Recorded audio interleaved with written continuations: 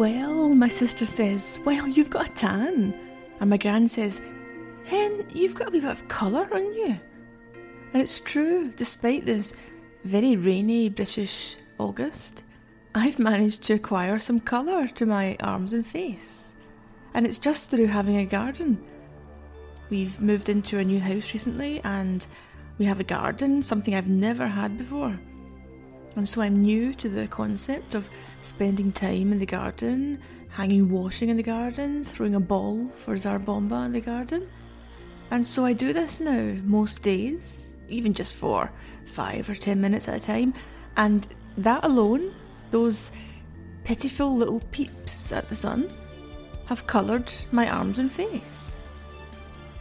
So imagine what a stronger sunlight would do. Never mind a watery Scottish one. Imagine what a striking bright light would do. Imagine what a, well, you know where I'm going here. Imagine what a stunning, blinding flash of a 50 megaton thermonuclear bomb would do to my ever so slightly sun-kissed forearms and cheekbones. Imagine what it would do to the ground beneath your feet. Impossible to imagine it, of course. We're only human, and it's impossible to imagine what that kind of force is and what it can do. So we're lucky then that last week Rosatom, the Russian Atomic Energy Corporation, released a long classified film about the detonation of Tsar Bomba, the biggest nuclear bomb ever. And so we can now see what that burning, searing, howling white light does to the earth. And we can see how the monstrous bomb was loaded onto the plane, even though it was too big for the plane. We can see it being transported to the test site. We can see how it was dropped in a clever way that gave the aircrew time to get the hell out of there before they too were destroyed by the dreadful heat and blast. So we'll take a look at the film in this podcast episode, and I'll try to tell the story of Tsar Bomba.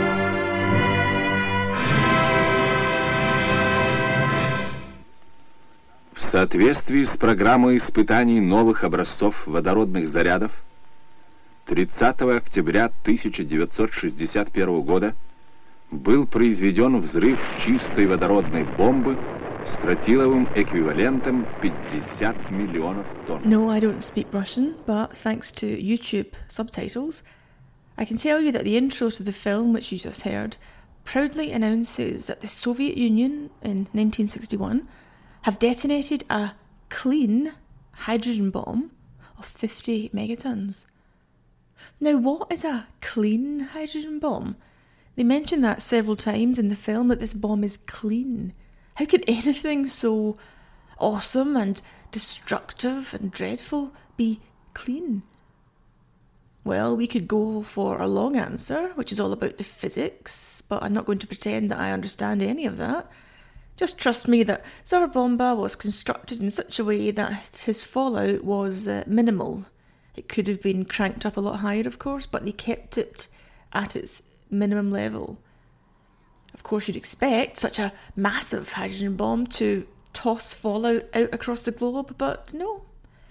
They kept it relatively clean. Consider America's infamous H-bomb test, Castle Bravo, in 1954, which notoriously ran beyond expectations, producing a yield 3 times what had been calculated by the scientists. And of course, this then created far more fallout than had been expected, contaminating areas well beyond the exclusion zone, and sending white flakes of crispy, itchy, slightly stingy ash down on the Japanese fishermen of the Lucky Dragon. One of them died. So that infamous test, Castle Bravo, had an eventual yield of 15 megatons. Tsar Bomba, as we've said, had 50. But his fallout was drastically curtailed by clever physics. But the fallout was also limited by the fact that the explosion was an airburst. We've discussed in previous episodes how a ground burst is far worse for fallout, as it explodes, of course, on the ground and gouges a gigantic crater in the earth, and the contents of that crater, freshly pulverised, are carried up into the mushroom cloud, and they later drift back down to earth as fallout. The Soviets didn't do that. They took care to make sure that Tsar Bomba was an airburst. So she wasn't gouging out any craters in the earth. She wasn't scooping up tons and tons of the stuff to turn it into radioactive ash.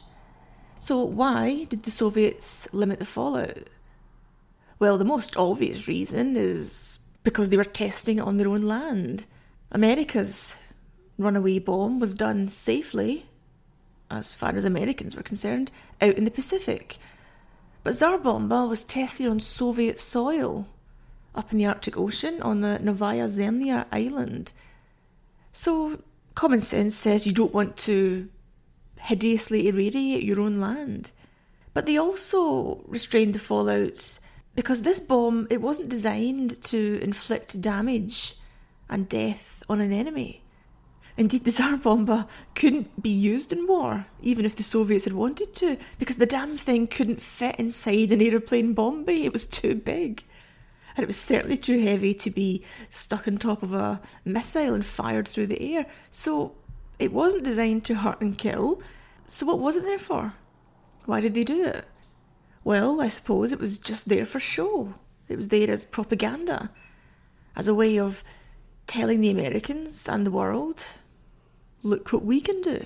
Although I would suppose that you can argue that every single hydrogen bomb, everyone, not just the big monsters like Tsar Bomba, everyone is there simply for show, simply to intimidate or to send a message to your enemy. I'll quote here from the excellent book Command and Control by Eric Schlosser, which touches on that issue. Truman's decision to develop a hydrogen bomb had great symbolic importance. It sent a message to the Soviet leadership and to the American people. In a Cold War without bloodshed or battlefields, the perception of strength mattered as much as the reality. A classified Pentagon report later stressed the central role that, quote, psychological considerations played in nuclear deterrence. Weapons systems in themselves tell only part of the necessary story, the report argued. The success of America's defence plans relied on an effective information programme aimed at the public. Quote here from the report, "What deters is not the capabilities and intentions we have, but the capabilities and intentions the enemy thinks we have. The central objective of a deterrent weapon system is thus psychological. The mission is persuasion." So it's all about having the hydrogen bomb and making sure your enemies know you have it. It's not about using it, because as Command and Control discusses, and as many other excellent books on the hydrogen bomb discuss, it was initially dismissed or spoken of as a weapon of genocide. You can't deploy a hydrogen bomb in the battlefield without speaking of genocide. And why would any sane and rational person do that? So perception of strength is what matters in the Cold War. So it made sense, I suppose, to build weapons you could never use. Even weapons that were too big and too heavy to be actually delivered to an enemy. The Tsar Bomba, as we've said, couldn't even fit into the bomb bay of the famous Soviet bomber, the Tu-95, nicknamed, of course, the Bear. The Bear was, and is, still in service, a huge plane with 4 engines and 4 contra-rotating propellers. Those massive propellers made the plane insanely loud as the tips of the propellers zoom round faster than the speed of sound. Here's a clip from a YouTube video of a bear taxiing and taking off. The roar is of course the propellers, but nothing can recreate the real sound. I suppose you just have to be there.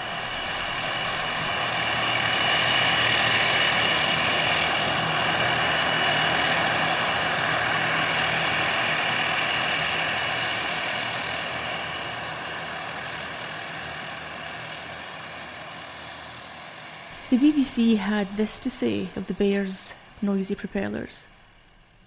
Tupolov's engines power 2 sets of 18-foot-long blades that spin in opposite directions. This makes them more efficient, but also creates enormous noise. The Tu-95 is considered to be the noisiest aircraft in current service. It's even claimed that US submarines can hear the aircraft flying high overhead through their sonar domes while still underwater.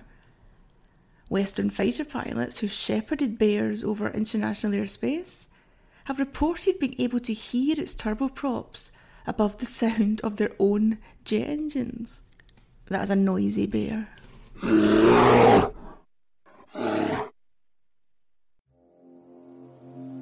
To get the roaring bear ready for its mission, they painted most of the body in anti-flash white, even the backs of those huge noisy propellers. Not the fronts though.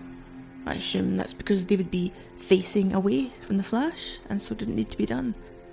But if the thing, the bomb, the product as they call it in the film, if it was too big to be loaded into the freshly painted bear's bomb bay, how did the plane carry it, fly it to target, drop it, and then get safely home? Well, the answer is simple. It's almost childlike in how simple it is. I imagine the guy who suggested it to have tentatively raised his hand in the bomb science class and said, couldn't we just kinda stick it to the plane? And that's what they did. It wouldn't fit inside fully, so they just attached it to the plane's belly and they took off with the thing stuck underneath. In flight, and the newly released Russian film has excellent footage of this, Tsar Bomba looks like a baby koala bear clinging to its mum, whilst mum climbs higher and higher into the tree. So that's how they took off with Tsar Bomba. But how could they drop it? Surely when the bear releases it, it'll plummet straight to earth. It weighs a massive 26 tons after all, so that thing isn't going to drift slowly like a feather. It'll crash right down and will explode before the plane and the so-called laboratory plane flying behind it have had time to get to a safe distance. And if it crashes straight to earth, that will be a ground burst, won't it? They don't want a ground burst. They want it to explode in the air. So how do you make the thing, the product, fall more slowly? Again, the answer seems simple, and maybe that's the beauty of these solutions. Simply attach a great big whopping parachute to it and force it to fall slowly. I tweeted about this earlier in the week, I believe, how the Americans had earlier chewed over this idea. How can we release these new hydrogen bombs without killing our own guys? And one member of the team remembered seeing Second World War footage of German tanks being dropped from a plane with gigantic parachutes. And so that's where the idea came from. So Tsar Bomba clung to the bear and then was dropped from it with 1,000 straps and strings unfurling a massive parachute, which drifted it down to just the right altitude, at which point the button was pressed and the thing went bang. And by this point, the plane had escaped to a relatively safe 45 kilometres. Far enough to survive, the crew all got home safely, and the pilot was made a hero of the Soviet Union. That's the medal kept for the big guys and girls. Plenty of women received that honour as well. So the plane at 45 kilometres was far enough to survive, but was near enough to still be tossed around by the blast wave. Now, 45 kilometres, that's about 27 miles. So that's no distance at all when you're up against Tsar Bomba, the biggest bomb ever detonated. Then and now, nothing has ever surpassed Tsar Bomba. And to be only 27 miles from it, that's nothing. It's, according to Google Maps, it's roughly the distance between London and Windsor, between Glasgow and Stirling, between Sheffield and Doncaster. And if you wonder what the thing looked like, well, a Soviet cameraman who saw the explosion, he said, and I got this from Wikipedia, the clouds beneath the aircraft and in the distance were lit up by the powerful flash. The sea of light spread under the hatch, and even clouds began to glow and became transparent. At that moment, our aircraft emerged from between two cloud layers, and down below, in the gap, a huge, bright orange ball was emerging. The ball was powerful and arrogant like Jupiter. Slowly and silently, it crept upwards.